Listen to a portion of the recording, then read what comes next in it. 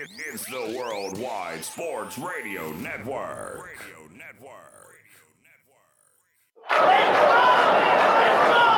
Broadcasting from coast to coast, city to city, coast to coast. It's time for the Ryan Hickey Show on the Worldwide Sports Radio Network. If it's happening in sports, it's being talked about right here. And here's your host, Ryan Hickey. Good Thursday morning. Welcome into the Worldwide Sports Radio Network. It is the Ryan Hickey Show with you right here on this gorgeous Thursday morning, and a very special Thursday morning. It's not just an ordinary Thursday. It's not just another March 11th on the calendar. This is a special day in sports history. This time last year, exactly 1 year ago, March 11th, 2020, is when really the world as we know changed. So when Rudy Gobert, his coronavirus test came back positive, the NBA after tonight, or after this time last year, suspended this season, and as we know, did not resume again until they were down in the bubble in Orlando a few months later. So just crazy to think how both, I don't know how you feel, but at least me personally, now realizing it's been a year, both how it's been the quickest year, because honestly, I feel like it just happened yesterday. I feel like I can remember it like it was yesterday, where I was sitting, my reaction on the couch watching. It's like, wow, is this really happening?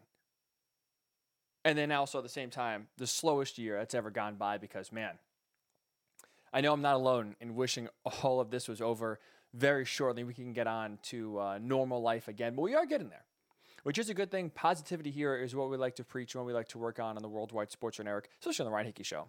I'm an eternal optimist, sometimes to my own detriment, but I always like to look at the bright side, and that's what we're going to do here. So crazy how far we've come from a year ago today, and hopefully we never go back to one of those days ever again.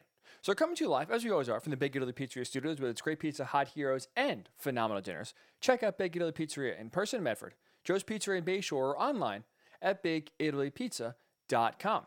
A great show, a jam-packed show, a fun show, because we are celebrating that sports are back. It is so great. A year ago on the anniversary that, again, the NBA shut down, and then as we know, sports, as we know, shut down.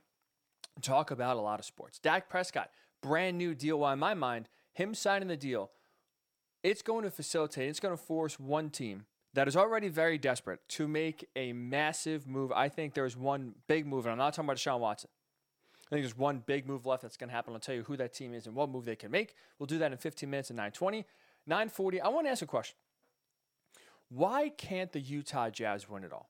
As we get going here, the second half of the NBA season really starting tonight with a lot of other teams now returning after the All-Star break. I feel like every reason you want to give as to why they should be able to win, they do. But yeah, no one's really believing in them.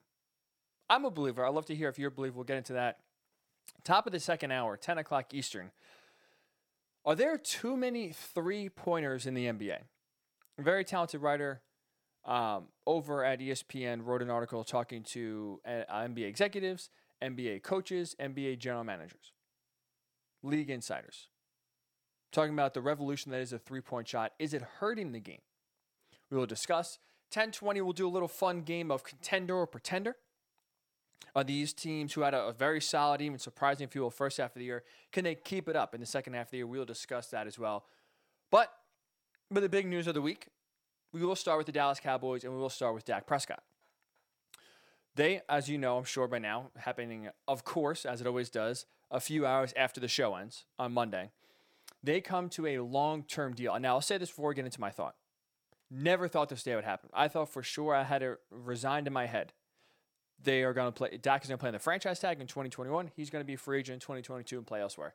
I did not see a contract extension coming because to me, Dak's price is only going to go up. Dallas couldn't make it work last year. It's only going to get more expensive as the cap is reduced this year. Now we know the final cap number of $182.5 million. The cap's going down. Dak's price is going up. I did not think personally a deal would get done, but here we are. It got done. But it's interesting because the reaction initially after the deal was after it's announced that they've come to a long-term agreement with Dak Prescott, after you hear the numbers, and we'll get to those in a second, there's a lot of parading, there's a lot of praising Dak Prescott that he beat Jerry Jones. He took Jerry Jones to the woodshed in terms of negotiations. He won out. This is a slam dunk, if you will, for Dak Prescott slamming on Jerry Jones' head by getting the contract, getting what he wants. But here's the way I look at it. The more you look at the deal, the numbers, the options, to me, this is a deal the Cowboys absolutely won. There's no doubt in my mind. This Dallas deal is a massive win more for the Cowboys than it is for Dak Prescott for two reasons. Number one, they were able to sign their man on a relatively team-friendly deal. And number two, they got the best quarterback available. They got the best quarterback available. So I'll break down both those reasons. Number one, team-friendly deal. Who's their name? So here are the numbers. As I'm sure you know by now, just to reiterate, four-year deal for Dak Prescott, $160 million, $126 that guaranteed. $126 million guaranteed, a $66 million signing bonus, the largest in NFL history. Could you imagine, by the way, signing a piece of paper, boom, there's 66 large in your bank account? Not a bad day to be Dak Prescott. I'll take that day. My boss is here at Worldwide Sports and Eric Arrow for listening. If you want to, give me a $66 million signing bonus, wouldn't be opposed. So that obviously Dak's a winner right there, and his bank account's a big winner. But here's what that massive signing bonus does for the Cowboys and why it helps them, to me, in my mind, win this deal and work out better for them than it does for Dak. That massive signing bonus helps basically make the rest of the contract very team-friendly. Spread the money out over 4 years. A lot of it is upfront right away. But a lot of it upfront right away means you can spread it out through the rest of the 4 years. And what does that do? 2021 especially. Let's look at what Dak's cap hit is going to be for this year. His cap hit for 2021, and again, in a year when the salary cap decreased than normal, $22.2 million is Dak's cap hit. Now, counter that with if they didn't get a deal done and he just played on the franchise tag is $37.7 million. So by getting a deal done, the Cowboys saved themselves on the cap for 2021 $15 million. Every penny counts, and $15 million of them will go a long way in this offseason to make the team better. And when you look at that $22.2 million cap hit that Dak is on the books for in 2021, look at where that ranks in terms of NFL quarterbacks in 2021. He's 13th. 13th. In terms of quarterback salary in 2021. That is lower than Teddy Bridgewater. That's lower than Ben Roethlisberger. Look at what a team in the division, the Eagles, are paying Carson Wentz not to be there. When the Eagles traded Carson Wentz, the dead cap hit for them this year is $33.8 million. The Rams, they got rid of Jared Goff. They bring in Matthew Stafford with that dead cap hit for the Rams trading Jared Goff. Jared Goff was still in the books for the Rams in 2021 for $22.2 million. So the Cowboys, in spreading out the money and giving a lot of the money up front to Dak, now have him, in terms of quarterback salary on an average annual basis, for 2021, he is 13th. He has a lesser cap hit than guys like Teddy Bridgewater and Big Ben, who, I mean, no doubt, no hot takes here, no real question. He's better than both of them at both of their stages of their career. The Eagles and the Rams are paying more or equal to Dak's deal for 2021 for quarterbacks not on the roster. So yeah, this is a massive team-friendly deal for the Cowboys. This is massive for them to be able to keep their costs low in terms of a yearly basis while still getting a very good quarterback to lead them. And so yes, when you look at the whole of the contract, when you look at this $160 million, you look at the $126 million guaranteed, yes, he's currently right now, as you sit in today's NFL, the second highest paid quarterback behind only Patrick Mahomes. But guess what that's going to do? That's going to change, and that's going to change very quickly. Because you look at guys like Baker Mayfield, Lamar Jackson, MVP under his belt. Josh Allen had an incredible 2020 season. All of those guys could get extensions either this offseason or next offseason. And there's no doubt when that comes, this year or next year, those guys will surpass Dak Prescott. How the quarterback market works is you jump the next guy. You surpass the next guy. So I fully believe Baker Mayfield, Lamar Jackson, Josh Allen, all three of those guys at least will surpass Dak Prescott and his contract by this time next year. Factor in Kyler Murray with the Cardinals, maybe he gets an extension. There's going to be plenty of young quarterbacks getting paid and getting paid soon to where that Dak Prescott contract is going to look like a steal sooner rather than later. And let's not forget, too, the cap obviously went down in 2021 because of the pandemic in 2020. Well, that cap is going to explode, and it's going to explode quick. New TV money coming in. You hear owners and some teams embracing and preparing for full stadiums again this fall. The money is going to be coming in, and it's going to be coming in hot. So that cap's going to go up. And again, that cap number for Dak is going to look minuscule to what he's giving you on the field. So number one, to me, that's one of the biggest reasons why I think the Cowboys are a massive winner in this. They get a very good quarterback for a team-friendly deal because they pay a lot of money up front. A lot of money up front. Number two, when you look at the other options they have, if it wasn't going to be Dak, right? If they weren't able to get a long-term deal done, if it's play on the franchise tag in 2021, then see you later, go somewhere else. When you look at the other options the Cowboys could have had at quarterback, boy, did Dak Prescott all of a sudden look like the belle of the ball? Did he look like Cinderella?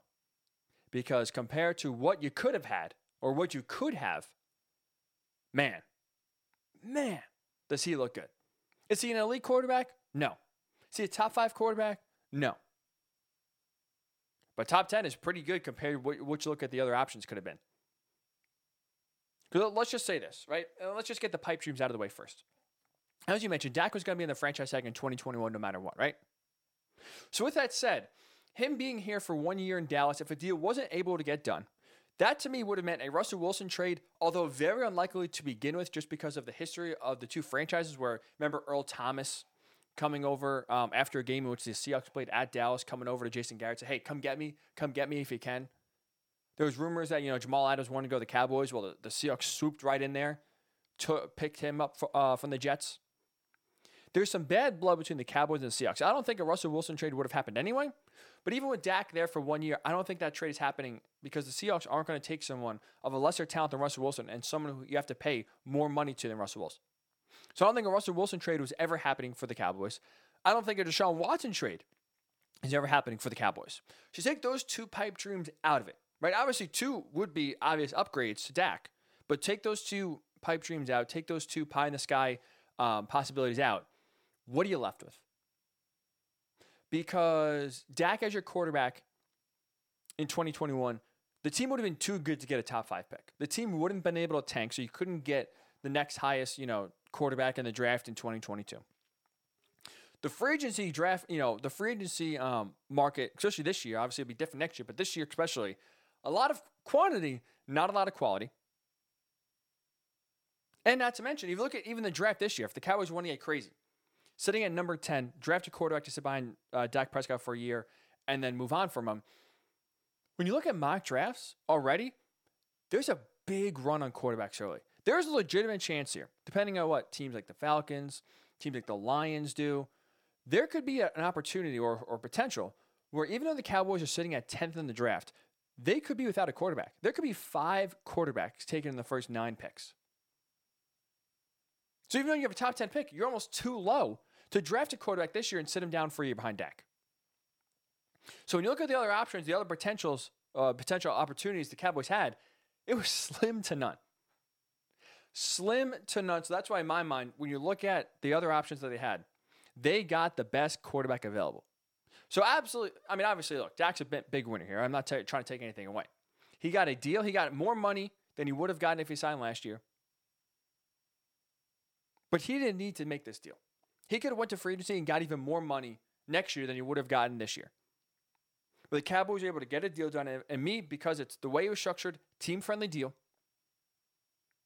And when you look at the other options, this was the best guy. They were able to lock down the best quarterback available to them, which is massive. At least they are competitors for the next 3 or 4 years. I don't think they're going to win a Super Bowl personally. I don't think this move all of a sudden elevates the ceiling any differently in Dallas in terms of Super Bowl aspirations. But it keeps you in the conversation, keeps you in the mix. You're not going to be a total dumpster fire going 5-11 or 4-12 the next 3 or 4 years.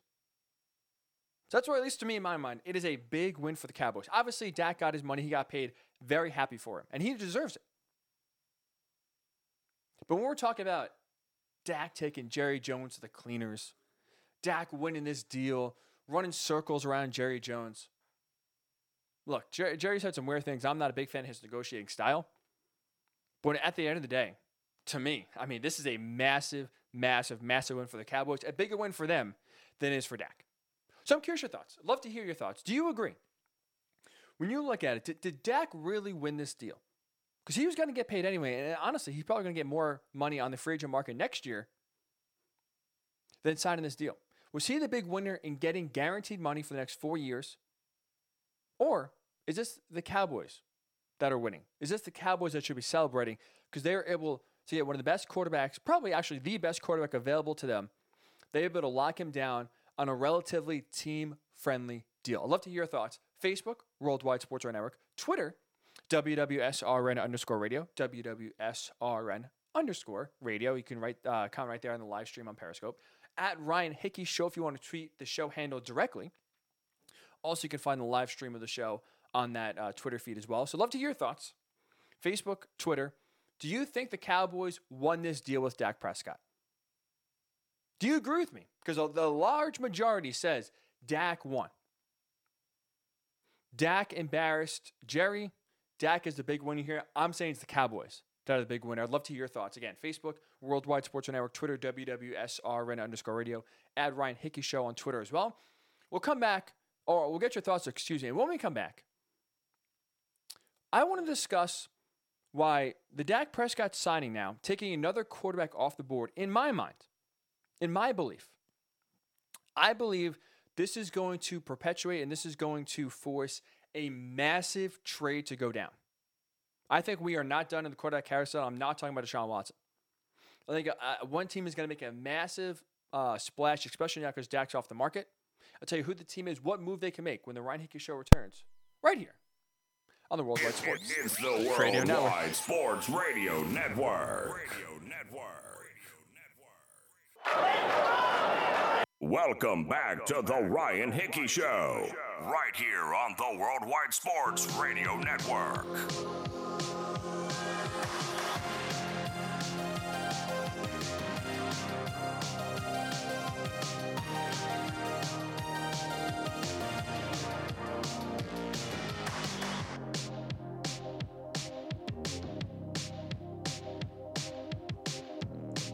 And welcome on back into the Ryan Hickey Show right here with you on the Worldwide Sports Radio Network. Brand new studio, as you can see. Hopefully you enjoy it. A little bit of a,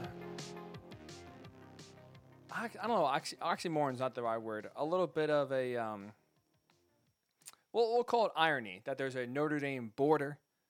Above that, a Penn State poster. I grew up, in case you are unaware, a massive, massive Notre Dame fan. I'm in my room, as you can see. The walls are still blue and gold.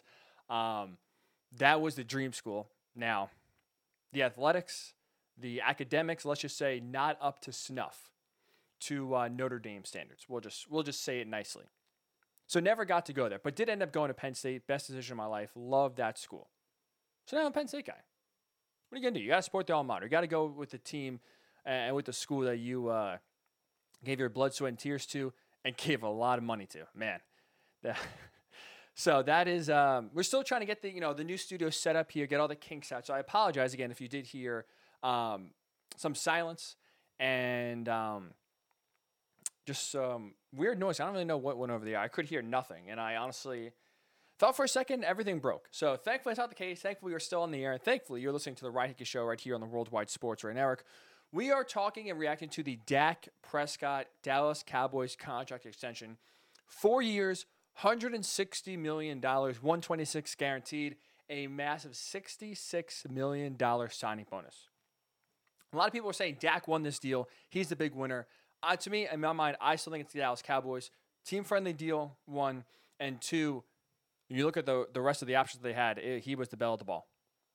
My guy Clarence Nixon writes on Twitter, if you want to get on this conversation, Facebook, Worldwide Sports Network, Twitter, WWSRN_radio, at Ryan Hickey Show on Twitter. Clarence writes, I think Dak is the winner. They have to build their defense and O-line backup. I would agree. And that's part of the reason why I said I don't think that the Cowboys are still Super Bowl contenders. Even though they were able to sign Dak long term, I don't think he's going to win a Super Bowl in Dallas. I personally don't. At least not in these next 4 years. He has to elevate his play, but also the Cowboys have to address and upgrade a lot of positions. Defense, basically every position on defense, especially the secondary where they were just trash. Horrendous defensively, especially in the pass secondary. Offensive line, as we saw, went through some attrition. Some players getting a little bit older. Tyron Smith, especially the left tackle, now starting to become a little more injury prone. Lyle Collins missed a lot of last year. They have a lot of issues to address. And the Dak, again, while it is a team-friendly deal in my mind, they still have a lot of holes to fix if they want to become competitive. So Clarence says, in his mind, Dak is still the big winner. I'm still saying it's the Cowboys. But again, love to hear your thoughts and love to hear you chime in. Facebook, Worldwide Sports Radio Network, Twitter, WWSRN_radio, at Ryan Hickey Show, also on Twitter. Get your thoughts throughout the duration of the show. Trust me, we'll be hitting on this all day. But I do also want to get into the ripple effects, the after effects, if you will, of the Dak Prescott deal, what it means for the rest of the NFL. Because you've heard the saying, I've heard the saying, we all know the saying. Desperate times call for desperate measures. If you're a fan of The Office like I am, you remember Michael Scott saying, desperate times yield the quickest results. Well, as you know, Dak Prescott, when it comes to the quarterback market, when it comes to desperation for getting a quarterback, if you're a team in quarterback limbo without an answer, maybe you're hoping Dak reaches free agency next year and you can make a run at him. Obviously, the extension, as we know, takes him off the market for 2022 and beyond. One less quarterback now to fancy over, to worry about. And also, let's not forget what else this does. The Cowboys locking up Dak Prescott, although very unlikely anyway, takes them officially now out of the running in the Russell Wilson sweepstakes. Remember, the Russell Wilson put 4 teams out. The Raiders, the Bears, the Raiders, the Bears, the Saints, and fourth and finally the Cowboys. Cowboys are out. Now there's 3 teams. The odds, if you are one of those 3 teams, increases.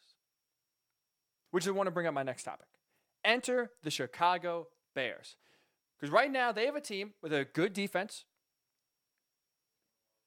I mean, they made the playoffs 2 of the last 3 years without really a quarterback. I mean, I'm not going to really consider Mitch Trubisky a quarterback. But they were able to make the playoffs 2 of the last 3 years, especially last year. You want to say they backed their way in. Absolutely fair.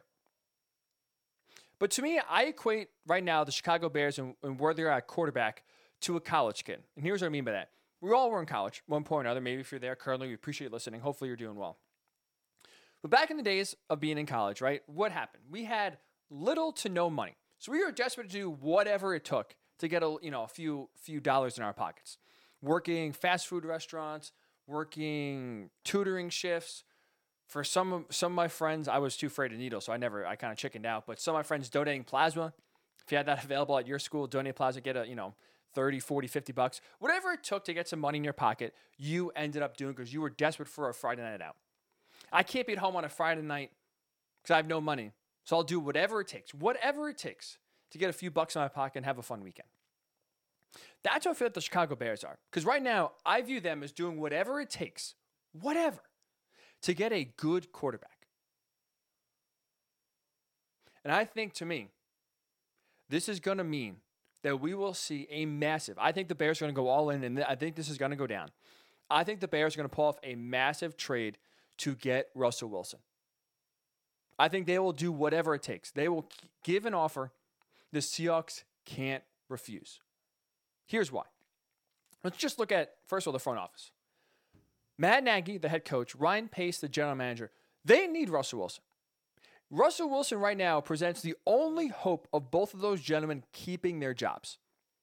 Somehow they were given a lifeline after last year's debacle, right? Mitch Trubisky was a failure starting from the draft. Nick Foles was a flop, bringing him in last year to compete with Mitch Trubisky. Ryan Pace, unable to identify quarterbacks. Matt Nagy, unable to cater his offense to the style of quarterback that he has. For whatever reason, the Bears said, we're going to give you one more shot. We're going to run it back here, despite the offense being a total disaster for the most part of 2020. So both of these gentlemen right now being hired for jobs no one expected them to be hired to at this point in the calendar. they're playing with house money, right? I think it's fair to say. They're on their ninth life if they was a cat. So if they want to continue to be employed, if they wanted to continue to keep their jobs and be employed by this time next year in 2022, what other option do they have that is a good enough quarterback to have them keep their jobs? Because I don't think Deshaun Watson personally is going to Chicago. There are some reports out there even leading up and through the draft process where the Bears essentially ignored Deshaun Watson. The Bears, if you remember, number 2 overall pick, they ended up drafting Mitch Trubisky. But during the draft process, they had some insight on Patrick Mahomes, but essentially, for the most part, didn't really consider Deshaun Watson. He didn't forget that. So I don't think, honestly, he would go to Chicago remembering what happened a few years ago when the Bears ignored him. So that, to me, that pipe dream, that hope is out.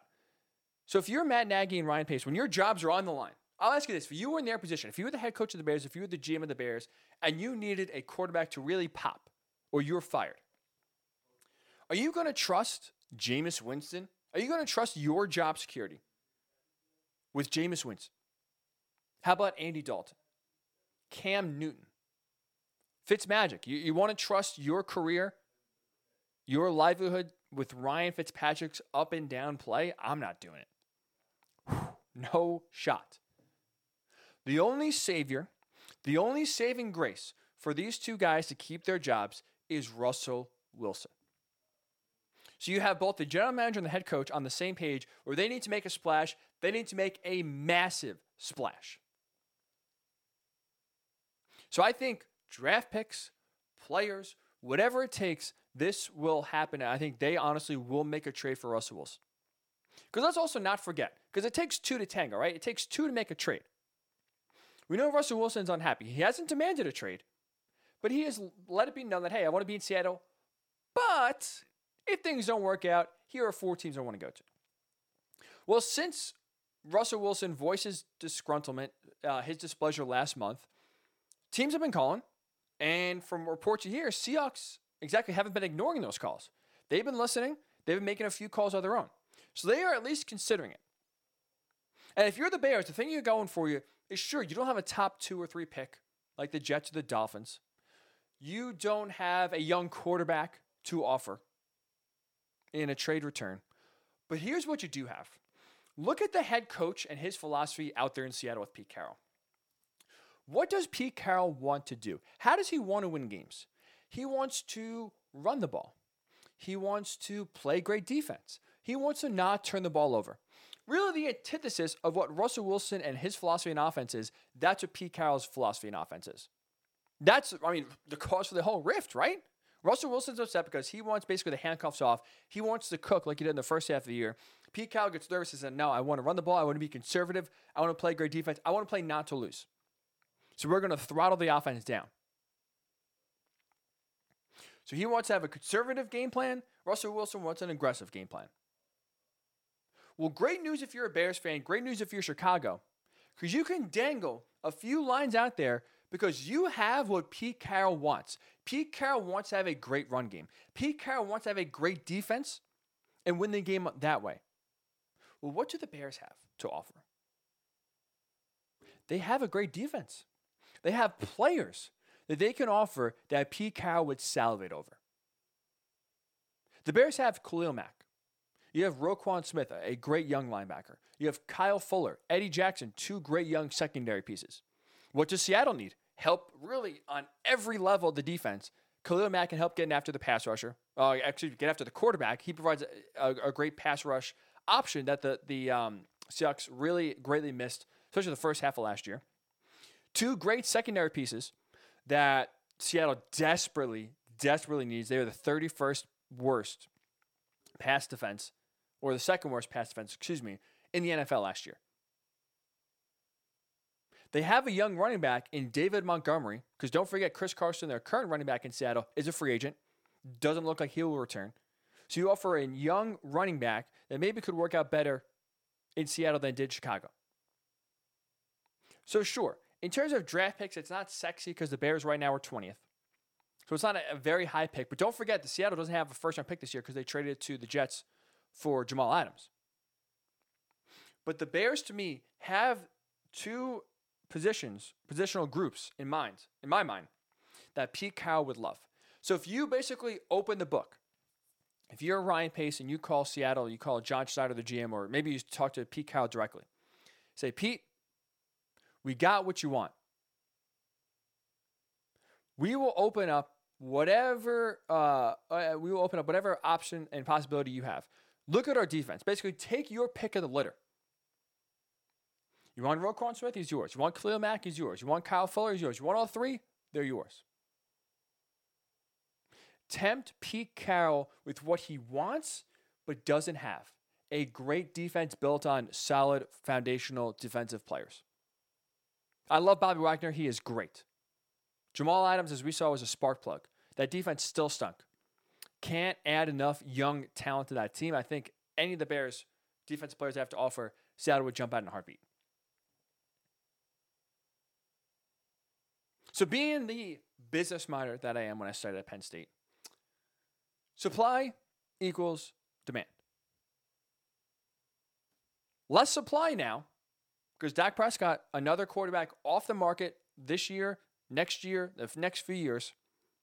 Less supply of good quarterbacks available to the Bears.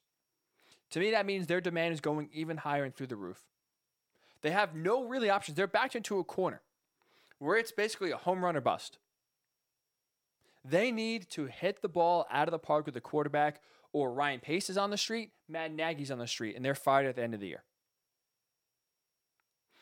Remember, when we were in college, we did whatever it took to get a few bucks in our pocket to have a fun Friday night. The Bears want to have fun Friday nights. If Matt Nagy wants to have a fun Friday night, the price of admission for doing that is Russell Wilson. So I think, again, while the Bears were never in the running for Dak Prescott specifically, just the one less quarterback to work with, or maybe even hang your hat on next year, is gone. I think this really puts the Bears' focus in overdrive when it comes to trying to get Russell Wilson in a trade. He is the best option. He's the only option for these two to keep their job. Excuse me. And the Bears have what the Seahawks want. Great young defensive pieces, a great young running back.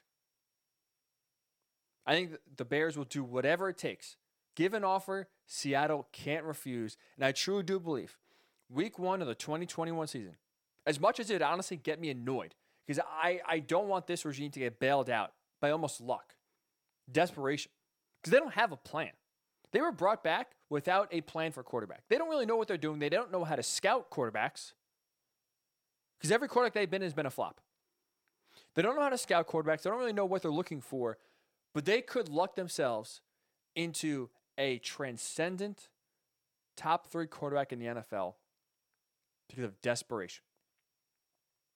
And to me, that's the only, it is Russell Wilson or bust for the Bears, and really there's no even bust option. So I do think, in part because Dak now is signed and off the market, I think this will turn the Bears' desperation up level even a little bit more. And I think they are going to make a trade for Russell Wilson. So I'm curious your thoughts. Can you see it happening? Can you see a Russell Wilson to Chicago trade going down this offseason? Do you think there's any chance Russell Wilson is traded, or is this just all overblown? Is this just fun radio talk, but in reality, there's no shot he's getting traded? Let's not forget. Seahawks are listening. If they were staunchly against trading Russell Wilson, you wouldn't even answer the phone. They're listening. They're pondering their options, and I think the Bears can offer them a trade they cannot refuse. So I think Russell Wilson will be a Bear week 1, 2021. I'm curious your thoughts. I'd love to hear your thoughts. Same avenues if you want to get on the Dak conversation. Facebook, Worldwide Sports Radio Network. Twitter, WWSRN_radio at Ryan Hickey Show. Also on Twitter, will Russell Wilson be a Chicago Bear? Is it worth it for the Bears to go all in? Is it worth it for them to give up 3 first-round picks, 3 defensive starters? I think 100% is. To me, there's no price too large for Russell Wilson. So if it's Khalil Mack, Roquan Smith, and let's say Kyle Fuller, plus 3 first-round picks for Russell Wilson, where do I sign? If I'm Ryan Pace, if I'm Matt Nagy, where do I sign? I am all in. All in. So get your thoughts. Again, Facebook, Worldwide Sports Network, Twitter, WWSRN_radio. And when we come back, when we return, There's one team in the NBA that does everything right. They have all the traits, all the qualities of a championship winner. But despite that, no one actually believes in them. No one thinks that they are legit. We'll discuss that team and why you should believe in them next. It is the Ryan Hickey Show right here on the Worldwide Sports Radio Network. It's the Worldwide Sports Radio Network. Welcome back to the Ryan Hickey Show, right here on the Worldwide Sports Radio Network. That's right. It is the Ryan Hickey Show with you right here on the Worldwide Sports Radio Network. The 1 year anniversary, March 11th, 2020. Really, the whole world changed. Rudy Gobert, his positive COVID test came back. NBA postponed games after tonight. The last real day, and really the last first half of the day that was normal, of sports in our country, at least for obviously the foreseeable future. Thankfully, 1 year later, as we said on the 1 year anniversary of the last real day on the sports calendar for 2020. Normal day, not real day, the last normal day. At least it's good to be where we are now. It's good that sports are back. I saw a tweet from Pat Forty. It's very true. 57 conference basketball games being played today. Conference tournament basketball games from 11:30 a.m. to 11:30 p.m. Remember, this March 12th, 2020, there were 0 games. So nice to see that everything has kind of come back. We're slowly now opening up stadiums. You can go back to games. And we are getting back to some normalcy here. It is so good. It is so good to be kind of getting back there, inching our way back to life as we know it. It's good to see that sports leagues are starting again to become, as we've seen them in the past, full stadiums, fans, excitement, a lot of buzz, a lot of energy, a lot of fun. Great to see that, we're returning back to normal.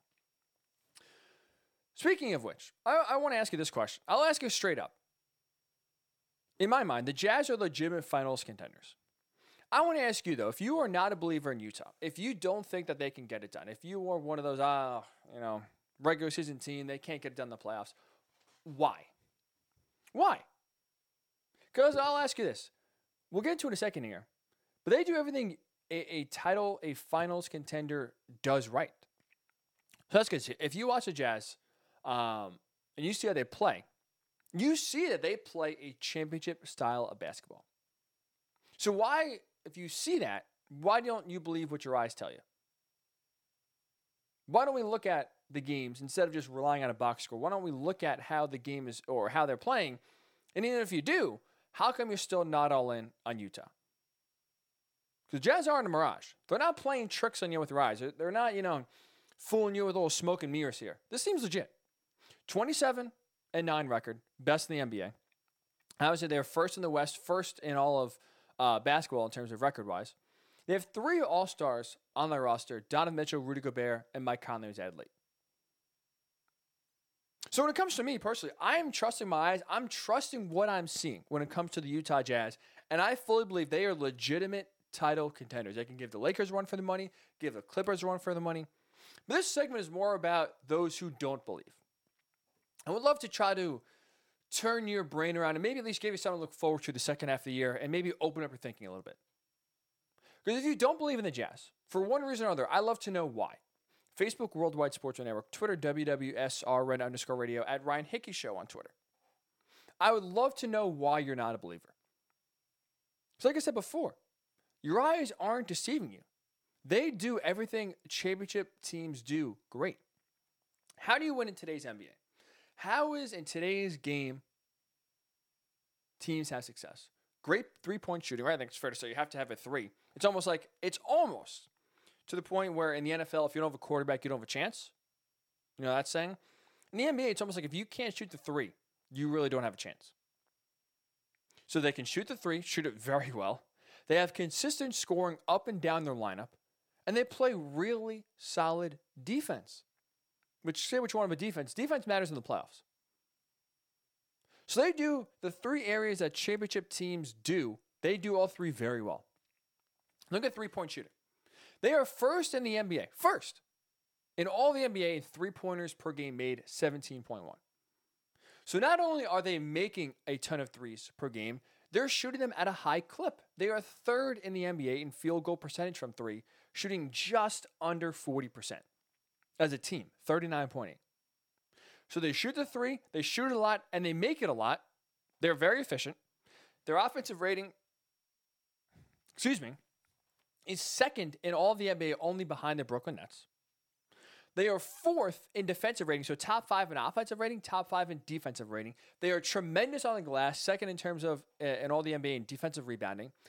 And they don't allow the three. So they hit the three, a key. They don't allow the three because their opponents are only shooting 35.4%, sixth in the NBA in terms of opponent field goal percentage. So despite this, again, despite being very adept and skilled at shooting the three, despite the fact that they offensively, defensively are very balanced, and despite that they don't allow the three-point shot, they don't allow second chance opportunities, small areas that kill you in the playoffs, that come back to really bite you. They do all those areas well, but there's still not belief. I understand it's the All-Star game, so the context itself is not exactly dissing the Jazz, the team. But if you remember last week during the All-Star draft, when LeBron and KD were going back and forth picking players, well, the two players left. The last two players picked in the schoolyard draft were Donovan Mitchell and Rudy Gobert. Jazz players. The two Jazz players that made it initially were the last two picked. And remember, LeBron said, no disrespect to Utah. It's growing up, we're playing NBA 2K or NBA Jam. I forget the video game he listed. We just don't play with Utah. Stockton Malone, we didn't really play with them. They're not a flashy team. So is that a reason why you're not believing? Is it just because they named the Jazz across the chest? If it was any other team, if you put this team in Lakers jerseys or Clippers jerseys or Celtics jerseys or Knicks jerseys, or maybe not the Knicks, or Heat jerseys, Bucks jerseys, are we believing in the Jazz? Are we viewing the Jazz differently if their name wasn't the Utah Jazz? I think so. Which is another reason why you gotta just trust me when I'm telling you, and trust your eyes when you watch this team. They are legit. They are legit. Because I understand the easy answers when the playoffs come out. It's going to be the Clippers and the Lakers. They're two talented teams on paper. That's how it's going to work out. The NBA, as we know, for the most part, the most talented team win every year. Clippers, ton of talent. Lakers, ton of talent. Bucks, Sixers, Nets, all accumulate a ton of talent. So sure, Rudy Gobert is not a household name. Donovan Mitchell is not a flashy star like a Steph Curry or a Damian Lillard or a Kevin Durant. But they do everything well that championship teams need to do in order to win. So just because it's the Jazz, don't let the name, don't let the location and the past history cloud your view when you're watching this team. Let's also look roster-wise, because again, as we know, the NBA regular season, the NBA postseason, two different animals. You could be a great regular season team and flop in the playoffs. You could be an okay regular season team and come alive in the playoffs because that's how you're built. Let's look at the roster of the Jazz quickly here. Because to me, they have the perfect roster, especially where they are in the West, to have success and shut down other teams. Rudy Gobert. In Rudy Gobert, they have a tremendous rim defender that can guard Anthony Davis, can guard Nikola Jokic. He can match up with the big men in the West, and there's a good amount of them. And he's a Defensive Player of the Year candidate.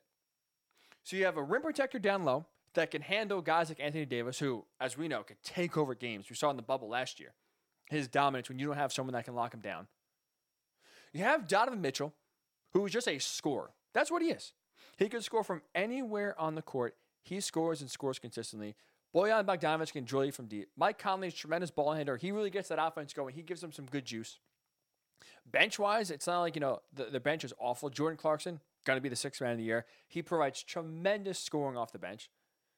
And two, I don't think we should take this lightly because we saw it happen with the Clippers to come back to bite them. The Jazz have a ton of continuity. They returned a very similar team from last year in the bubble to this year. So they were able to learn their lessons about what happened in that first round exit when they blew a 3-1 lead to the Nuggets. They were able to practice together, have that burning feeling from the early exit. Not to mention, they know where they are on the court. They know the strengths of each player. Continuity, I don't think it should be something that should be overlooked. And that's just what we saw in the playoffs last year. The lack of continuity you can blame for the Clippers blowing their own 3-1 lead to the Nuggets last year. And after the season, what happened? You hear some stories about disgruntlement between bench players and star players. Kawhi and PG weren't really, I guess, view or didn't really ingratiate themselves to the rest of the team. There was some resentment there.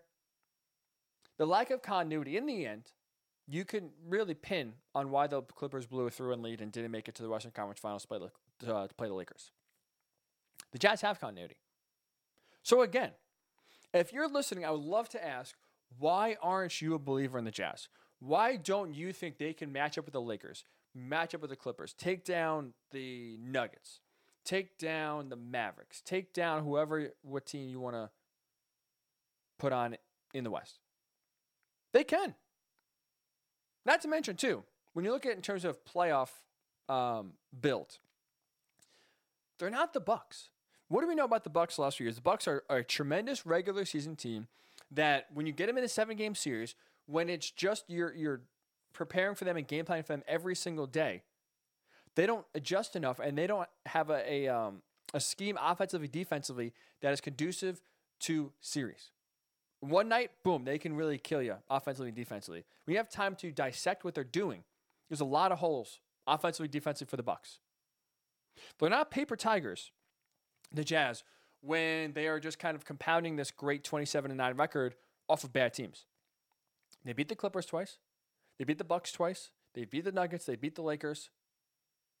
They've beaten some good teams.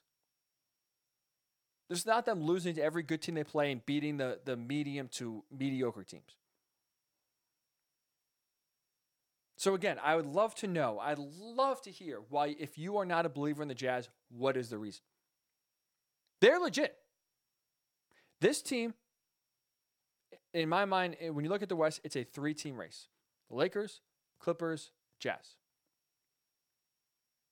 They legitimately can go head-to-head and take down the Clippers in a 7-game series. They legitimately can go head-to-head and take down the Lakers in a 7-game series. But why aren't you believing in it? Why aren't you, if you are not a backer of Utah, if you're not believing them, if you roll your eyes, this whole second, if you are sitting there, this is who I really want to talk to.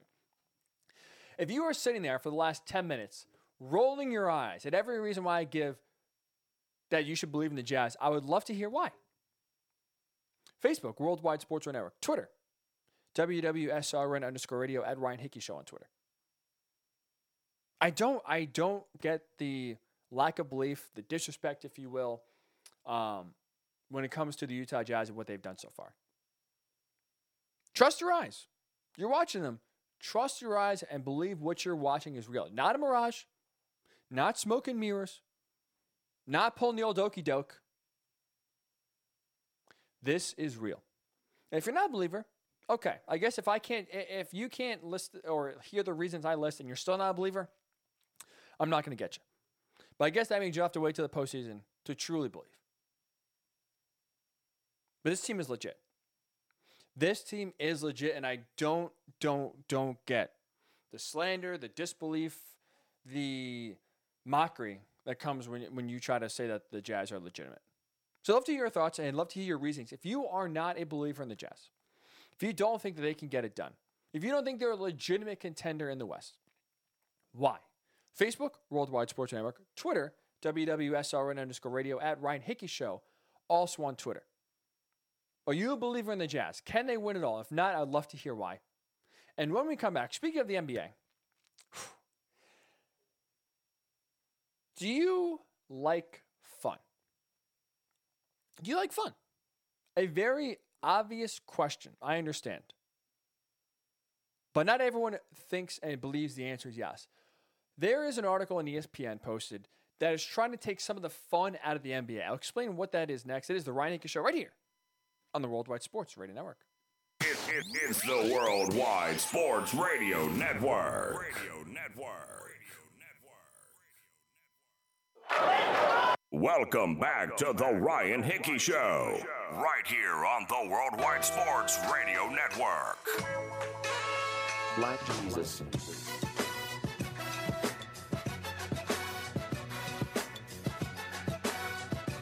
And welcome on in to the Ryan Hickey Show. Or welcome back in to the Ryan Hickey Show. This is your first time listening. Welcome. We're here every Monday and Thursday, 9 a.m. to 11 a.m. right here on the Worldwide Sports Radio. We appreciate you making us part of your Thursday morning. We're coming to you live, as we always are, from the Big Italy Pizzeria Studios, where there's great pizza, hot heroes, and phenomenal dinners. Check out Big Italy Pizzeria in person in Medford, Joe's Pizzeria in Bayshore, classic New York pizza joint in Bayshore as well, or online wherever you are at BigItalyPizza.com. Some big breaking news here in the NFL. As we know now, the cap is set. The new league year starts St. Patrick's Day, less than a week, and all teams have to be under the $182.5 million cap that is set by the NFL, and now teams are making cuts in order to get under that number. The Chiefs with two surprising cuts. Both of their starting tackles from last year, Eric Fisher released, Mitchell Schwartz released. If you remember, Eric Fisher started every game up until unfortunately hurting his Achilles in the AFC title game. Mitchell Schwartz missed a good majority of the year from back injuries. So both of those guys out in Kansas City. It looks like the Chiefs will have new tackles on both sides of the line protecting Patrick Mahomes next season. Interesting. So we'll get back to the NFL in a little bit here. I do want to talk about fun. I want to ask you, basically, do you like fun? Do you enjoy, now, especially in sports, watching athletes show off their athletic ability? Or does that not really enjoy it? Does that not really tickle your fancy? Do you rather see bogged down offenses, boring plays, brute strength, but really nothing else? Because there are some NBA league insiders, some NBA executives, some NBA coaches that essentially are saying that they rather right now see the game change for the worse in the NBA. They don't think the league is fun right now and rather see changes to go back to similarly what used to happen before when defenses were more physical, when scoring was a lot harder to come by. We'll say that. Because Kevin Arnovitz, very talented reporter over at ESPN, he talked to these executives, insiders, coaches. They were talking about the three-point barrage that's going on in the NBA. And in their minds, the people who talked to thought that the three-point shot in the NBA has become too popular. Too many teams are relying on the three. And because of that, other facets in the game of basketball are being lost. Wow. Okay. So how I equate this, because I think this is one of the dumbest things I've ever heard in my life, to be honest. I think this is the total opposite of what the NBA should be thinking, which the NBA should be saying. But I will equate these executives, insiders, coaches that Kevin Arnovitz talked to, I will equate them believing that the three-pointer is too relied upon in the game. I will equate it to my fandom, my NBA fandom, growing up as a kid, and here's what I mean by that. So growing up, I, like a lot of kids, adopted my dad's teams. Big Mets fan, boom, I'm a Mets fan. He's a big Colts fan from Giant Unitas, boom, I'm a big Colts fan. Notre Dame, as you can see behind me, massive Notre Dame family. So I adopted whatever he did. And in our house, at least growing up, we were more of a college basketball family. We watched Notre Dame basketball, but even, my dad going to St. John's, he's a big Big East basketball fan, so we watched a lot of Big East basketball. And for the most part, I really had a hard time gravitating towards the NBA. My dad was not really a big NBA fan, so I never really kind of got into it. And when I tried to get into it, I could never really enjoy it because anytime I would watch the NBA, to me, it almost felt like it was too easy. In the early 2000s, mid-2000s, late 2000s, it almost felt like defenses were never rewarded. Because even back then, defenses were more intense. They were more in your face. But even when you would get a hand in the face of a shooter, even when you would box out and play great defense, these guys were so talented and so good that the shot was going in anyway. They're professionals for a reason. But because I watched college basketball so much, these games were low scoring, it almost felt like you had to earn it on offense. So even though these players would miss wide open shots sometimes, as you know, college basketball, it's very, very hit or miss, very mercurial in terms of knocking down shots when you're relying on college kids. It's very inconsistent. So watching a lot of college basketball, it almost felt like they earned offense more than the NBA. They earned it more because it just came so easy that even when you're forcing a bad shot, fading away in the corner, the players are so talented and so good that they would hit it anyway. And I just had a hard time gravitating to that early because I just, that's a little too easy. But I missed the point.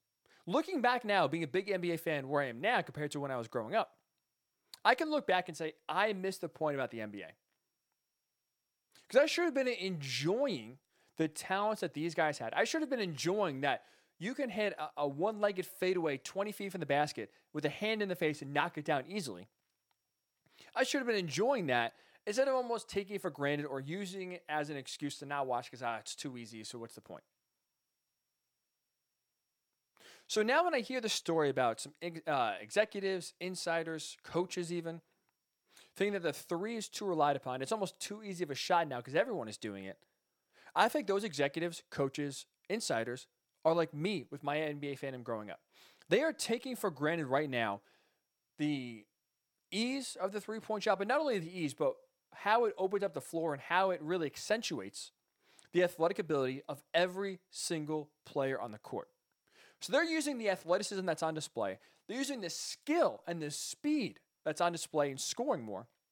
And they're using it as an excuse or as a reason to bemoan the sport instead of being in awe and be like, wow, these guys are so talented, so good. Our league is in such a good spot because we are showcasing on a nightly basis the greatest talents that these guys have to offer.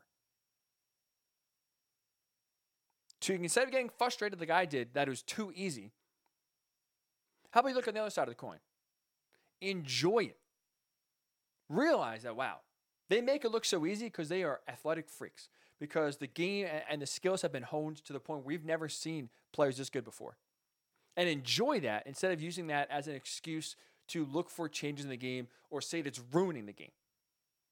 Because at least to me, I think the reliance on the increase in three-point shooting, it's made the game better. Because you know what it does? It allows players to show off their athletic talents more than ever. Why is that? Because now the floor is more spaced out. Everyone is shooting threes. The center, the 7-foot center, is shooting threes. So everyone can be out on the perimeter. What does that do? That opens up lanes to drive the ball. Opens up more space for step backs. It allows more space to drive and kick and have some tremendous passes. It allows these players to work one-on-one and knock down some acrobatic shots. The NBA now in today's day and age is built on speed and athleticism. And what does that result in? Exciting plays. That's what we want to see. We want to see these guys show off their athletic ability. We want to praise guys like Zion because we've never seen someone that can jump as high, that is so explosive at someone of his size. Shouldn't we be using that as a prop up to promote the league instead of trying to tear it down and saying, oh, these guys are scoring too easy, our league stinks? The ball movement in the NBA now, because everyone can shoot threes, and defenses are more spread out. To me, the ball movement is greater, and it's become almost, the game has become more about art than it was 20 years ago, 30 years ago, 40 years ago, when it was really just about brute strength. Who was the strongest guy? Because remember hand-checking back in the day? Defenses, you get with murder down in the paint. So really, the only way you scored is by out-muscling your defender. Driving hard, they're going to hack it. Can you have enough muscle to put it up and get it in? I'm sorry, that's just boring. Seeing the strongest guy win every time, there's no excitement there. There's no drama there.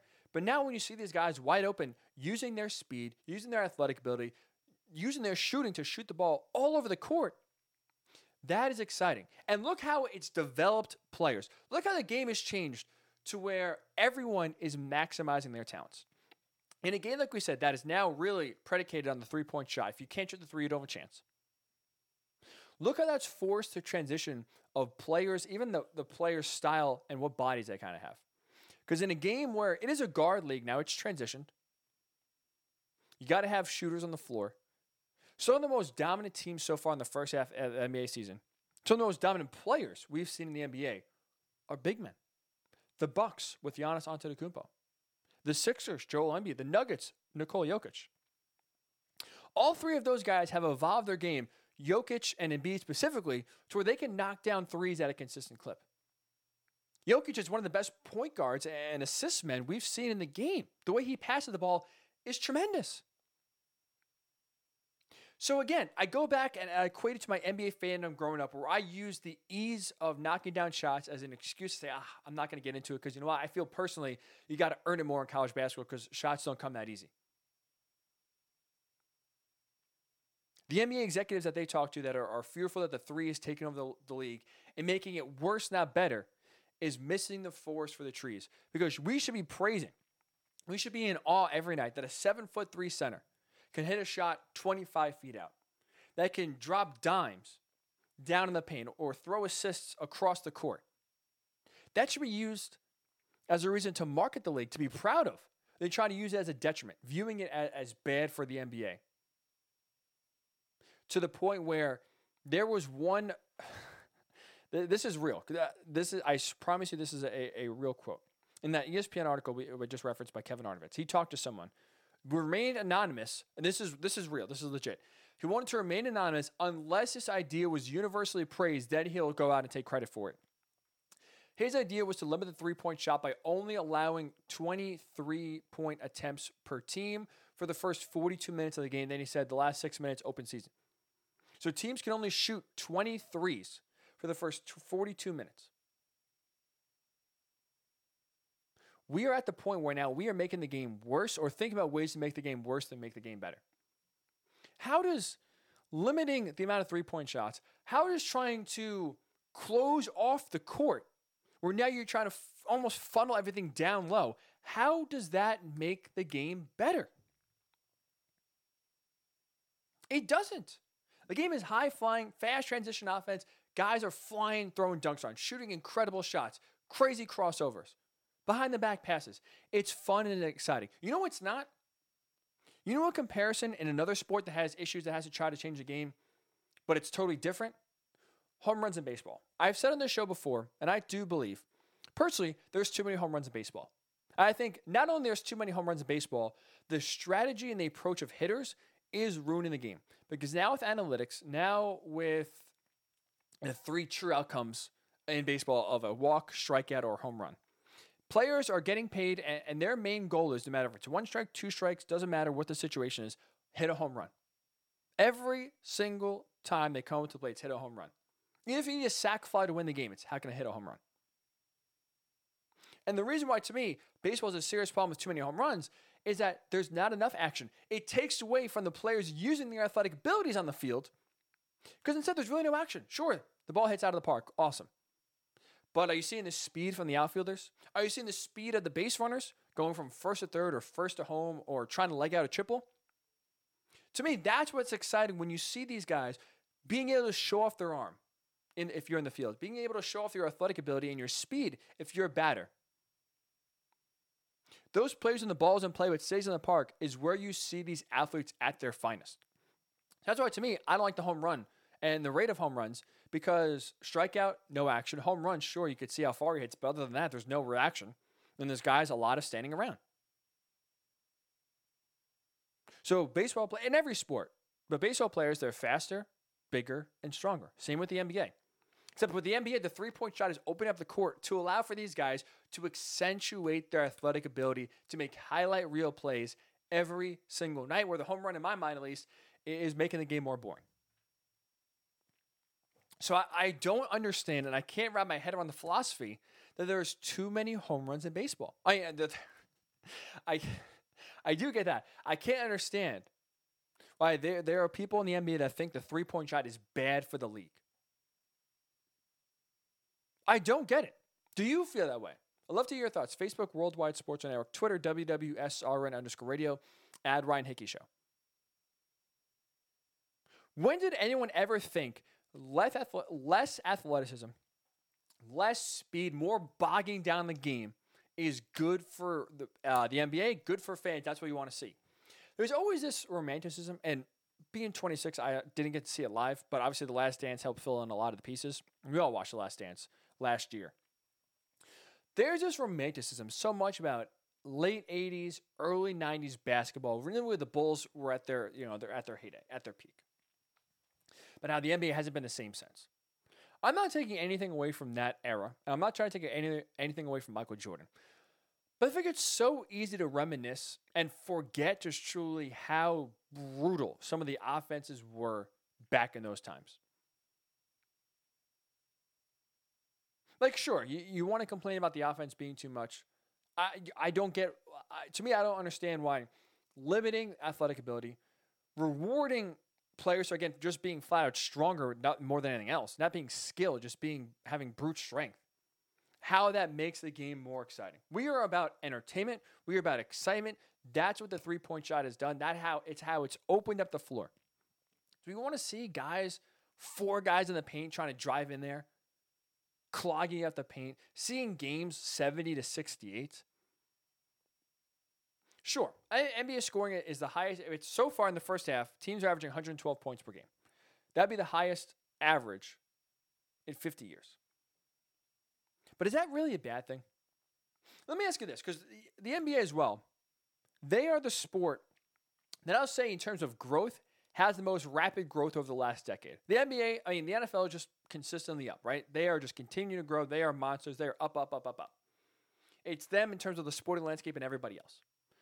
But the NBA, if you look at their popularity, how it's almost exploded the last decade, in part is because of social media. But in part, those too, because on social media, there was a ton of highlights from each and every game. Big dunks, crazy finishes, crazy crossovers, insane step-back shots that go in. Why does the NBA want to bite the hand that feeds them and take those away instead of promoting it and making it more? So as you can see, I think there's absolutely zero issue with the NBA and the three-point shot. Don't think it's over-relied upon. Don't think it's an issue. If anything, to me, I think it's made the game better, not worse. But the ESPN article that was published, executives, insiders, some coaches believe the three-point shot is ruining the game of basketball. It's become a bad thing, not a good thing. So I'm curious your thoughts. Where do you stand on it? If you're an NBA fan, do you like the way the game is played now? Do you like the three-point barrage where teams are chucking it up, but at the same time, opening up the floor allows for some athleticism to be shown off? Or do you agree? Should we limit the amount of three-point shots? Should we find a way to cut back on teams chucking up 40, 45, 50 threes a game? Is it too much in your mind? Love to hear your thoughts. Facebook, Worldwide Sports Network. Twitter, WWSRN_radio, at Ryan Hickey Show, also on Twitter. We'll get your thoughts, and when we come back, we'll play a little game in the NBA.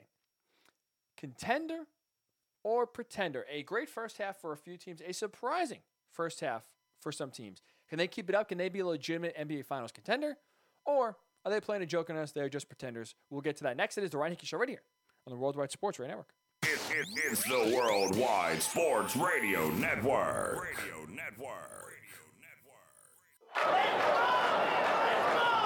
Broadcasting from coast to coast, City to city, coast to coast. it's time for the Ryan Hickey Show on the Worldwide Sports Radio Network. If it's happening in sports, it's being talked about right here. And here's your host, Ryan Hickey. That is right. It is happening right here, as it always does every Monday and every Thursday right here on the Worldwide Sports Radio Network. And important not just for this show, but especially for the rest of the network here on the Worldwide Sports Radio Network. You got to stay in tune. Easy to stay up to date. Easy to stay in touch, I should say, with everything that goes on in the Worldwide Sports Radio Network. How do you do that? I'm glad you asked. Liking us on Facebook, Worldwide Sports Radio Network. Following us on Twitter, WWSRN_radio. Downloading the app, WWSRN if you have an iPhone, Worldwide Sports Radio Network if you have an Android.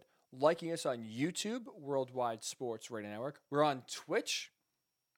That's right. We're all over the digital platform, WWSRN_radio, same thing as Twitter. So you download that, you like us, you follow us. That keeps you in tune with the tremendous shows Monday, Tuesday, Wednesday, Thursday, Friday, Saturday, Sunday that we have on the network. Constantly evolving, constantly growing. And we have shows of all different varieties. Wrestling, gambling, national shows, NBA shows, baseball shows, whatever you want to talk about, whatever you want to listen to, don't worry. We got you covered here on the Worldwide Sports Network. How you stay up to date, how you don't miss out. Liking us on Facebook, follow us on Twitter, downloading the app. All very easy ways to stay in tune with the Worldwide Sports Network. I highly suggest you do it. You won't be disappointed. So we don't do this a lot here on the Ryan Hickey Show, and I would like to do it a lot more. We got to play some games. We got to keep it loose, have some fun. So we're going to try to do that here. Play a little game, contender or pretender. We get ready here for the second half of the NBA season to commence really tonight. There's 2 games last night, but let's just call it for what it is. We're really getting geared up for tonight. So some teams had a surprising and unexpected, we'll say, first half of the season. Who could continue it? Who could be a contender going forward? Who will be a pretender that will fade out and not really make so much noise in the playoffs? We'll start with the Boston Celtics, team that we all thought would have been contenders coming into the year. Not the greatest first half of the year. 19-17, 4th in the Eastern Conference so far. They have won 4 in a row to end the All-Star break, so they're coming up a little bit of a hot streak here. I'm going to say the Boston Celtics are pretenders, and here's why. The reason why they're losing isn't because their stars aren't playing well, and that's just something that could turn around, right? It's not that Jason Tatum has been in a slump or has missed time. It's not like Jaylen Brown has regressed. Those guys are playing very well. Jaylen Brown took a massive step this year, made his first All-Star game. Jason Tatum, another All-Star this year as well. So those guys are playing really well for basically the most part of the season, but they're still struggling because their depth. Their depth has been an issue all season long. They've slowly lost veteran after veteran in the last few years. So now their bench is filled with a lot of unproven players and a lot of young players. So when you're relying on the likes of Grant Williams, Tristan Thompson, Aaron Nesmith, Peyton Pritchard, I don't see much changing from the first half to the second half. I don't see these guys all of a sudden magically becoming great, becoming experienced, becoming legitimate contributors to where the Celtics are going to give the Nets or the Bucks or the Sixers a run for the money. I'm sorry, I don't. Jaylen Brown, Jason Tatum have been great. When you have 2 stars, you have a shot. But the lack of depth that they have really does concern me. I don't see that changing really at all this year. The Boston Celtics, in my mind, are pretenders going forward for the rest of the season. How about the Suns? Speaking of surprising, scorching start to the year, 24-11. Second in the Western Conference. How about that? The Western Conference, just as we thought all along at the All-Star break. Jazz 1, Suns 2. Yeah, we all knew that coming. They are a pretender, and here's why. They've been playing some great basketball of late. I just want to highlight this. So they're 16-3 the last 19 games heading to the All-Star break. They have impressive wins. They beat the Mavericks twice. They beat the Celtics, the Bucks, the Sixers, the Lakers. They beat some good teams. If you go back to the bubble, remember the bubble? They went 8-0, just missed out on the playing game because they're so far behind. Well, you take that 8-0 start in the bubble, put that here with what they've done. The Suns are 32-11 since the bubble started. Best regular season record in that time, by the way. So there is not a team hotter right now than the Suns in the regular season. But with that said, what does worry me, what does have me concerned when it comes to the playoffs, is their play down low. We highlighted before and talked about the Jazz, and I'll bring it up here in a second again. So the Jazz have the roster and the pieces in place to take down the Lakers, the Clippers, the Nuggets, in part because Rudy Gobert is a rim defender that can match up against AD, Nikola Jokic. The issue with the Suns is I get worried that DeAndre Ayton can't be. I shouldn't even say I'm worried. I don't think he can be up to the test. Now, I like him. He's growing. He's getting better. I just think he's too young right now. I think the Suns right now are in a spot where they're playing above their head, almost similar, and ironic too because Chris Paul has been at both spots the last few years. Very similar to me to the Thunder last year, where obviously the Suns are better. But the Thunder kind of surprised people to where they're almost a year ahead of schedule with the talent that they have. They're kind of playing over their head with the youth on the roster. that's what I kind of view the Suns. We thought they'd be a playoff team. Didn't think for sure they'd be second in the West in the All-Star break. That good. But they are kind of playing a little over their head. Well, I think once the playoffs come, they'll have a tough time, in part because the down low play, DeAndre just can't match up with Anthony Davis or the Joker or Rudy Gobert. I think that's going to be a massive weakness for Phoenix going forward. And two, I do take playoff experience into factor outside of Jay Crowder has had some good playoff experience, same thing with Chris Paul. But guys like Devin Booker, and especially Ayton in specific, I think this would be a good learning experience for them. I think this would be a good test for them. When it comes to trying to take the Suns seriously, at least in 2021, in terms of playoffs, I don't. So that's why, to me, they are still a pretender, despite the awesome start they've been off to. And they're a fun team. I really like watching the Suns. Part because the uniforms are fire. Fire. I actually feel confident saying this. The Suns, to me, have the best group of uniforms in the NBA. I love their alternates. The Valley, it's awesome. I love the color scheme. The purple jerseys are sick. The whites are clean. The orange is good. I love the way the Suns have their uniform layout. To me, it is impressive. It's fire. It's the best in the NBA. So I love watching them. I just think their playoff experience is going to come down and hurt them in the past. Let's go back to these. How about the Heat? Because they've been another team kind of struggling to get out of the gate here. If you remember, they with the Lakers had the shortest turnaround of any team from last season's end to this season coming back. So they're 18-18. They're sixth currently in the East. But I'm going to say the Heat are a contender going forward, and here's why. A healthy Jimmy Buckets, to me, in an East that's still wide open, top heavy, with the with the Sixers, the Bucks, and the Nets at the top. I think it's still open. I think the Heat can make a run, do what they did last year, and repeat the performance they did last year. And in part, that is due to a healthy Jimmy Butler. So he missed some time. He's been in the lineup, especially missed a good chunk back in January. So after a 2-8 stretch when Jimmy missed 10 games, he's returned since then. Since returning the lineup for the most part on a consistent basis, they've gone 11-5. He is that catalyst. He is the engine that makes that team run. Him there, you have to give the Heat a shot. Not to mention, another young team, Duncan Robinson, Tyler Hero. Like the Heat are a young team, but with that said, they had tremendous experience in the bubble last year, making the run to the finals. They have that playoff experience that, to me, the Suns desperately need to have a chance. So when you look at Jimmy Butler, as long as he can stay healthy and be in the lineup, to me, that makes them better going forward.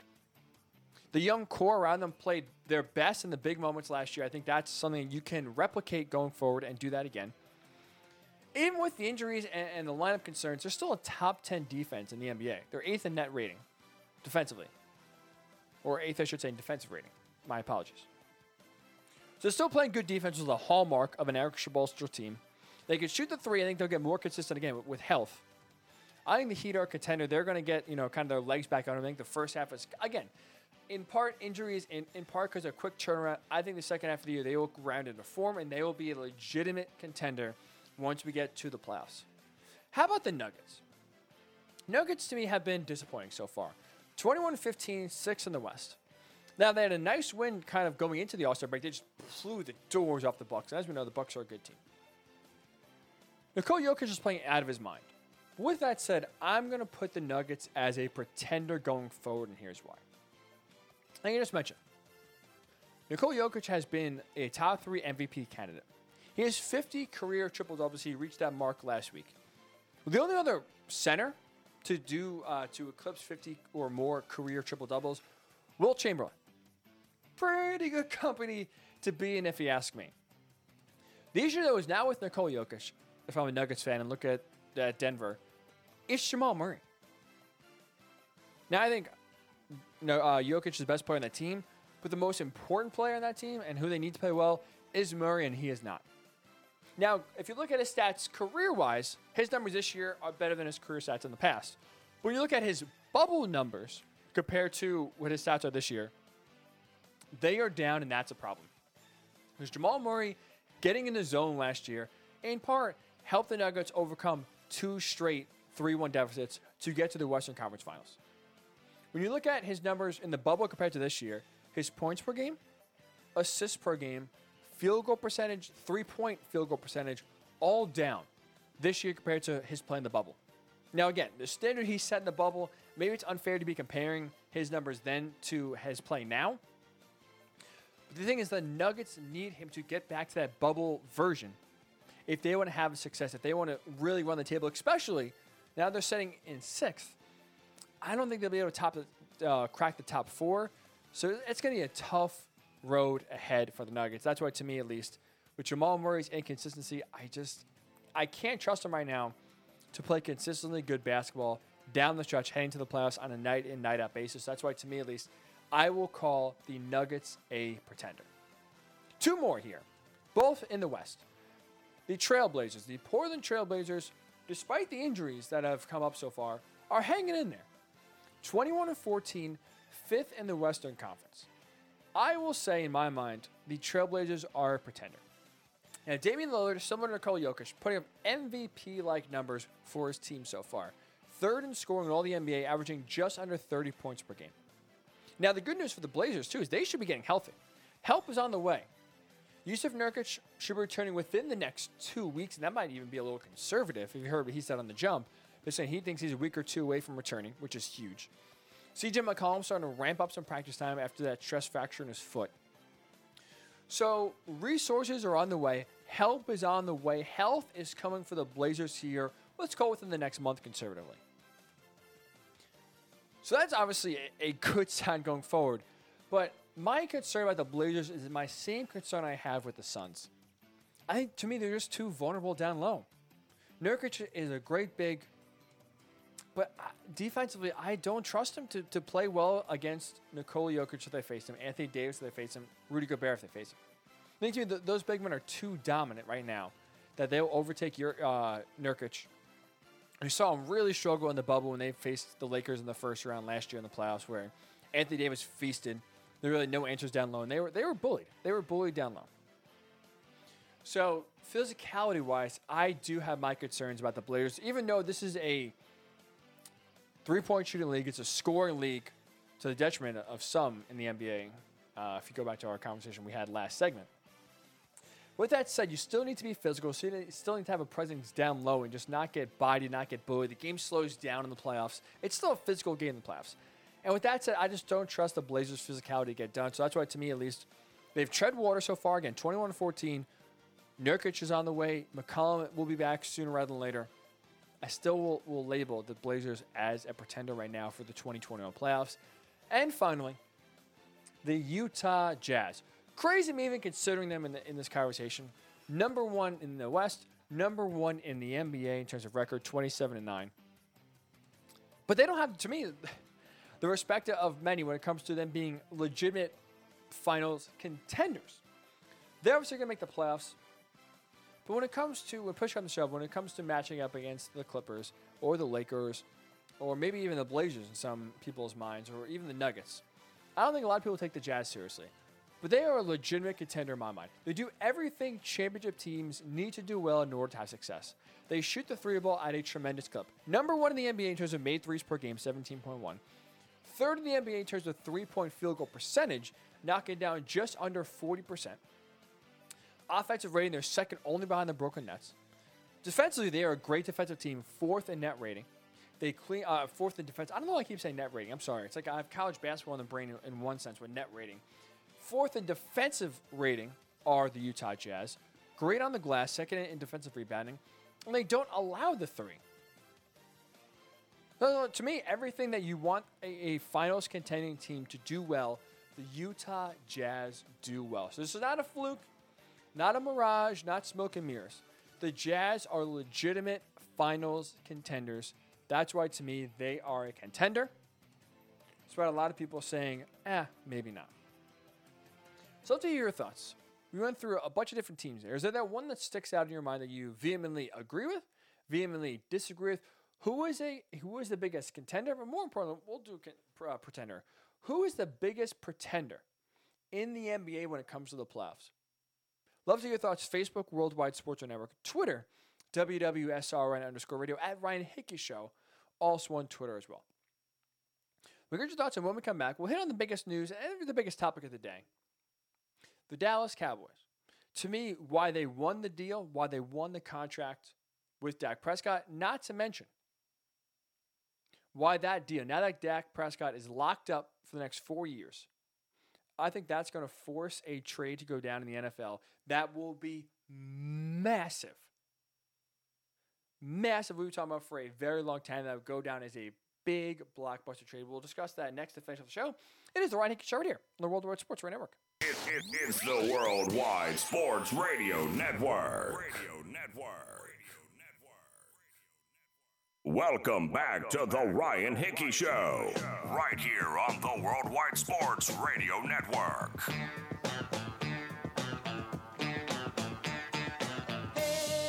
And welcome on back into the Ryan Hickey Show, right here with you on the Worldwide Sports Radio Network, wrapping it up till 11 a.m. Eastern, right here with you on this Thursday morning.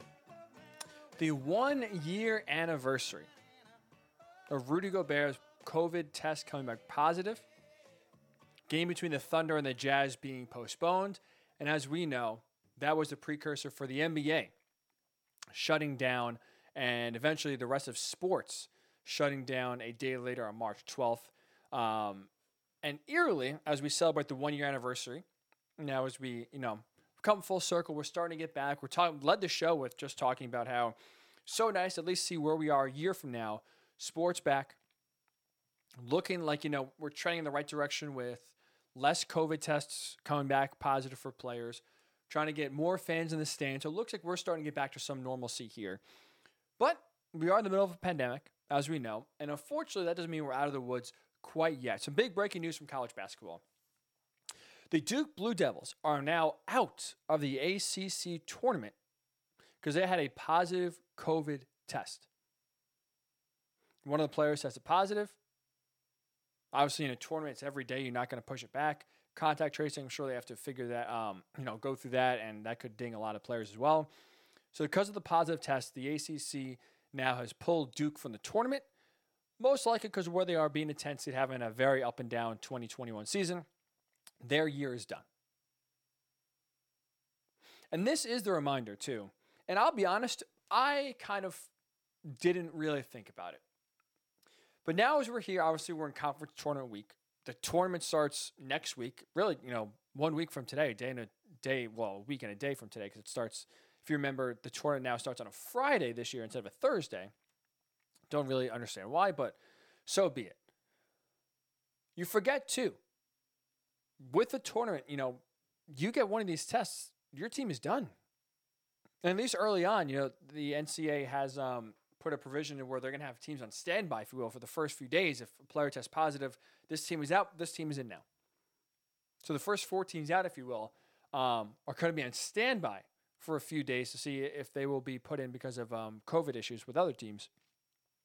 But here's now a reminder, because college basketball, it's been up and down. It's been a rough year. Teams like Baylor, one of the best teams in the country, they've had a long layoff because of COVID outbreaks on their team. It's been up and down for a lot of teams in college basketball, but just kind of like college football, we made it through. But unfortunately, this is still a reminder with Duke now being out of the ACC tournament that COVID's still around, still out there. Players can still get sick. And even though there's somewhat in a bubble, especially these conference tournaments, that still get sick. And as we see, there's no messing around. You're tested positive, boom, you're out. Be a crushing blow to a team's tournament hopes if you're on the bubble, or a team's championship hopes if you're in the tournament, actually, to not be able to play because of a positive test. So it is very exciting. Again, now we sit here 1 year removed from when things shut down during conference championship week. So close to the tournament before that was taken right away from us, that even though we're back, even though the tournament is still going to go on, can't be too safe. You can't almost, take your foot off the gas too much, or ease up a bit, because as you can see, boom. One test, your team is out, season over. Season over. No rescheduling, no pushback. Oh, we'll try to make up these games later date. It is done. Conference tournament-wise, and especially NCAA tournament-wise. Now knock on wood, that does not happen. You don't take the wind out of the sails of the NCAA tournament. Man, could you imagine Final Four, Sweet 16, Elite 8, one team advances automatically because there's a positive test? Hopefully, fingers crossed, that is not the case. This is the only team in Duke that has to face this consequence, unfortunately, of being removed from the tournament. But it is a harsh, unfortunately, unfair reminder, if you will, that it's still out there. Still out there, so we'll see. Most likely, that looks like it's going to be the end of the season for the Duke Blue Devils. Florida State, their opponent tonight, moves on, gets another bye. And, unfortunately, just a unfriendly reminder that we are still in the pandemic. Although things are trending up, vaccines are up, stadiums are starting to open up more, fans are starting to come back into the fold more, games are getting played. They're still not out of the woods yet. Hopefully sooner rather than later. Fingers crossed sooner rather than later, but it's still out there. Be safe. And hopefully, again, this is the first and only team that gets affected, have their season end on this note, because that has to be just devastating. Couldn't imagine having that kind of ripped away from you, like just was last year. Although for obviously different reasons. So the big news of the day, before, to transition quickly here, no real easy way to do so. So my apologies for a very quick hard left. But just a reminder, just in case you are tuning in, Duke Blue Devils out of the ACC tournament because of positive COVID test. Most likely their season, because of the way it went, not because of the test, but most likely because they've had a very, very down year for the Blue Devils. Their season is over. So the big news of the day we're talking about, if you want to get in here before we get out, Worldwide Sports Network on Facebook, WWSRN_radio on Twitter, and Ryan Hickey Show also on Twitter. To me, now that Dak Prescott has signed, he will be Dallas the next 4 years. Despite getting what he wants in terms of a big contract, getting the financial security he was seeking, that he wasn't afraid to say no to if the Cowboys weren't giving him a fair offer. He wasn't going to just take any deal. But now that Dak Prescott is locked up, saw a lot these last few days talking about how Dak took Jerry to the cleaners. Dak really won this deal. This is massive for him. He showed out and he won and he took it to Jerry money-wise. You could think that, and I'm happy for Dak. He got paid, and I'm glad he did. And this is a tremendous deal. All the guaranteed money. His life has already changed for the better, obviously. With that said, though, to me, this is a bigger win for the Cowboys than it is for Dak Prescott. Dak was getting paid. Whether it was this year on the franchise tag at $37.7 million, then free agency, it wasn't like the Cowboys or no one was going to pay him. His price would have went up if he made it to free agency. So if you want to almost look at it in one sense, he almost took a pay cut, if you will, to stay with the Cowboys. In a sense of where if he reached the open market, he's getting, to me, more than 4 years and $160. So he didn't have to do this deal because he's going to get paid anyway, whether it's this year or next year. That was the only question. When you're the Cowboys, you look at the options. They didn't have the same luxury that Dak did, where if it didn't get done, okay, not the end of the world, I'll still get mine in some sort of fashion, maybe just a little bit later on the calendar than I thought. The Cowboys, if they didn't sign Dak Prescott, were screwed. They're screwed. They were screwed because when you look at the options, he was going to play, if the long-term deal didn't come to fruition, Dak was given the franchise tag in 2021. I think that would have prevented a Russell Wilson trade from going down. I think it would have prevented a Deshaun Watson trade from going down. Not that I think either of those were likely. Anyway, from the outset, that really just kind of hammers home, I don't think it's going to go happen. So you take out the two pipe dreams, you throw those out the window. Now you look at what you're left with. Well, the free agency quarterback market is a lot of quality, a lot of quantity, a lot of names, a lot of bodies out there. But where's the quality? I don't see any. I don't see any. So even though the pool will be different next year than it is this year, any quarterback with talent isn't making it to free agency. So you're not going to find your next franchise quarterback on the open market. Currently, right now, if the Cowboys wanted to, let's say maybe draft a quarterback this year, sit him for a year, if Dak played another franchise tag and then play next year, well, the Cowboys draft 10th. I don't think, personally, there will be a quarterback of their liking there at 10. You read, you look at a lot of these mock drafts, Mel Kiper, Ty McShay, any draft expert that you respect, that you like, that you read, there's a big run on quarterbacks going early. Trevor Lawrence obviously going number 1. Zach Wilson, he's going to go number 2 to the Jets. Maybe the Falcons go Justin Fields at 4. Maybe the Broncos at 9. Panthers at 7 if they don't get a quarterback, or if they don't get Deshaun Watson, maybe they draft a quarterback. There's a lot of teams in the top 10 ahead of the Cowboys that need a quarterback that could easily draft one. So there could be, even though you're 10, not be a guy there for you to take. And if they don't draft a quarterback this year, you wait till next year. Well, Dak, as your quarterback, he's good enough, or he's too good to where they're not going to have a top 5 pick. Even if the defense stinks, even if they don't address the defensive unit at all this year, still good enough to where they won't be a top 5 or top 3 team in the draft next year. So you will be even maybe further back next year than you were this year in terms of trying to draft your next franchise quarterback. So the options were slim to basically none if you're the Cowboys and this deal didn't get done. They were desperate. They had to get it done. And not only did they get it done, to me, they got it done at a pretty team-friendly rate. 4 years, $160. $66 million signing bonus. Why that's significant? Because sure, you pay a ton of money for Dak up front. Good for Dak. You sign one piece of paper, boom, $66 million in your bank account just like that.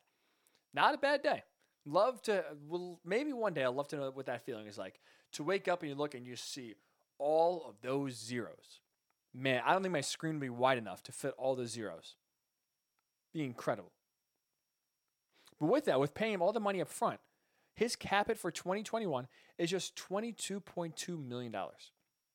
That's 13th in the NFL of all quarterbacks. Guys like Teddy Bridgewater and Big Ben have a bigger cap hit than Dak. And I think it's no argument that they're better. I mean, Dak is better than Teddy. Dak is better than Big Ben at this stage of his career. The Eagles are on their dead cap, have $33.8 million for Carson Wentz not to be their quarterback. Rams equal to what Dak's cap it is at $22.2 million for Jared Goff not be on the roster. So yeah, when you look at the deal, the money allocated in year one, you have so much flexibility that not only did you get the deal done when you didn't have many other options, you got it done to still give yourself a chance to address the team because as we know, there are so many holes on this roster they have to address. You give yourself a chance to do so by giving Dak a lot of money up front and making it essentially a team-friendly deal, despite the fact that he's the second highest paid quarterback currently behind Patrick Mahomes. Think about that. And I do think quickly here, this move is going to force the Bears to be more desperate than ever. I think they're going to make an offer to the Seahawks the Seattle can't refuse. Open up the roster. Have Pete Carroll, who wants to run the ball and play great defense, take a pick of the litter of any defensive player if you want. We just want Russell Wilson. If you want Khalil Mack, Kyle Fuller, and Roquan Smith, and 3 first-round picks, where do I sign? That is a deal. You get those players, I'll take Russell Wilson. The Bears need Russell Wilson. There's no other option. Similar to the Cowboys not having any other option behind Dak Prescott, the Bears don't have any other option outside of Russell Wilson. The only difference is Jerry Jones isn't going to fire himself.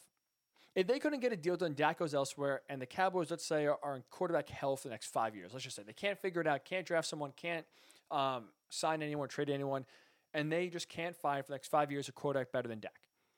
Jerry Jones isn't firing himself. Jerry Jones is in danger of losing the Cowboys. If the Bears can't get Russell Wilson, and they run out next year with Jameis Winston, Andy Dalton, Mitch Trubisky, Nick Foles, whatever quarterback you want to throw out there, Ryan Pace and Matt Nagy are getting fired at the end of the year. They won't have their jobs because they're lucky to have them right now. And they need an upgrade at quarterback in the worst way, and this is the only option they have left to do so. So if they're forced to go their free agent route because they can't land Russell Wilson, basically, you can already start the clock on their firing after week 17. Well, I guess week 18 if we have a 17-game schedule this year. Because they are not seeing through that year with more bad quarterback play. So even though they weren't really in on Dak per se, hey, Dak could reach free agency next year. You can get into a bidding war. Maybe if they can't get to a long-term deal and instead there's some bickering, Dak wants out, he wants to get traded, maybe you can make a trade for Dak Prescott. But now that he's obviously off the market, there's only one quarterback left for the Bears to have any sort of salvation, any sort of hope of having success and having the two guys in charge keep their jobs. That is Russell Wilson, and I do think it is going to happen. Interesting to see how it plays out. Interesting to see how it goes down. I do think Russell Wilson will be a Chicago Bear week 1 of 2021. So that will do it for this edition of the Ryan Hickey Show. Really do appreciate you tuning in, making us a part of your Thursday morning. Hopefully you enjoyed it. Hopefully, we got you a little bit closer to the weekend in an entertaining and fun way. We appreciate Clarence Nixon, my guy. Catch him on the Worldwide Sports Network for running on Facebook earlier. So be safe, stay sane, enjoy the college basketball. Selection Sunday coming up as well. Have a great weekend. Enjoy this great weather out there. We'll talk to you Monday, as we always do, right here on the Worldwide Sports Radio Network. It's the Worldwide Sports Radio Network.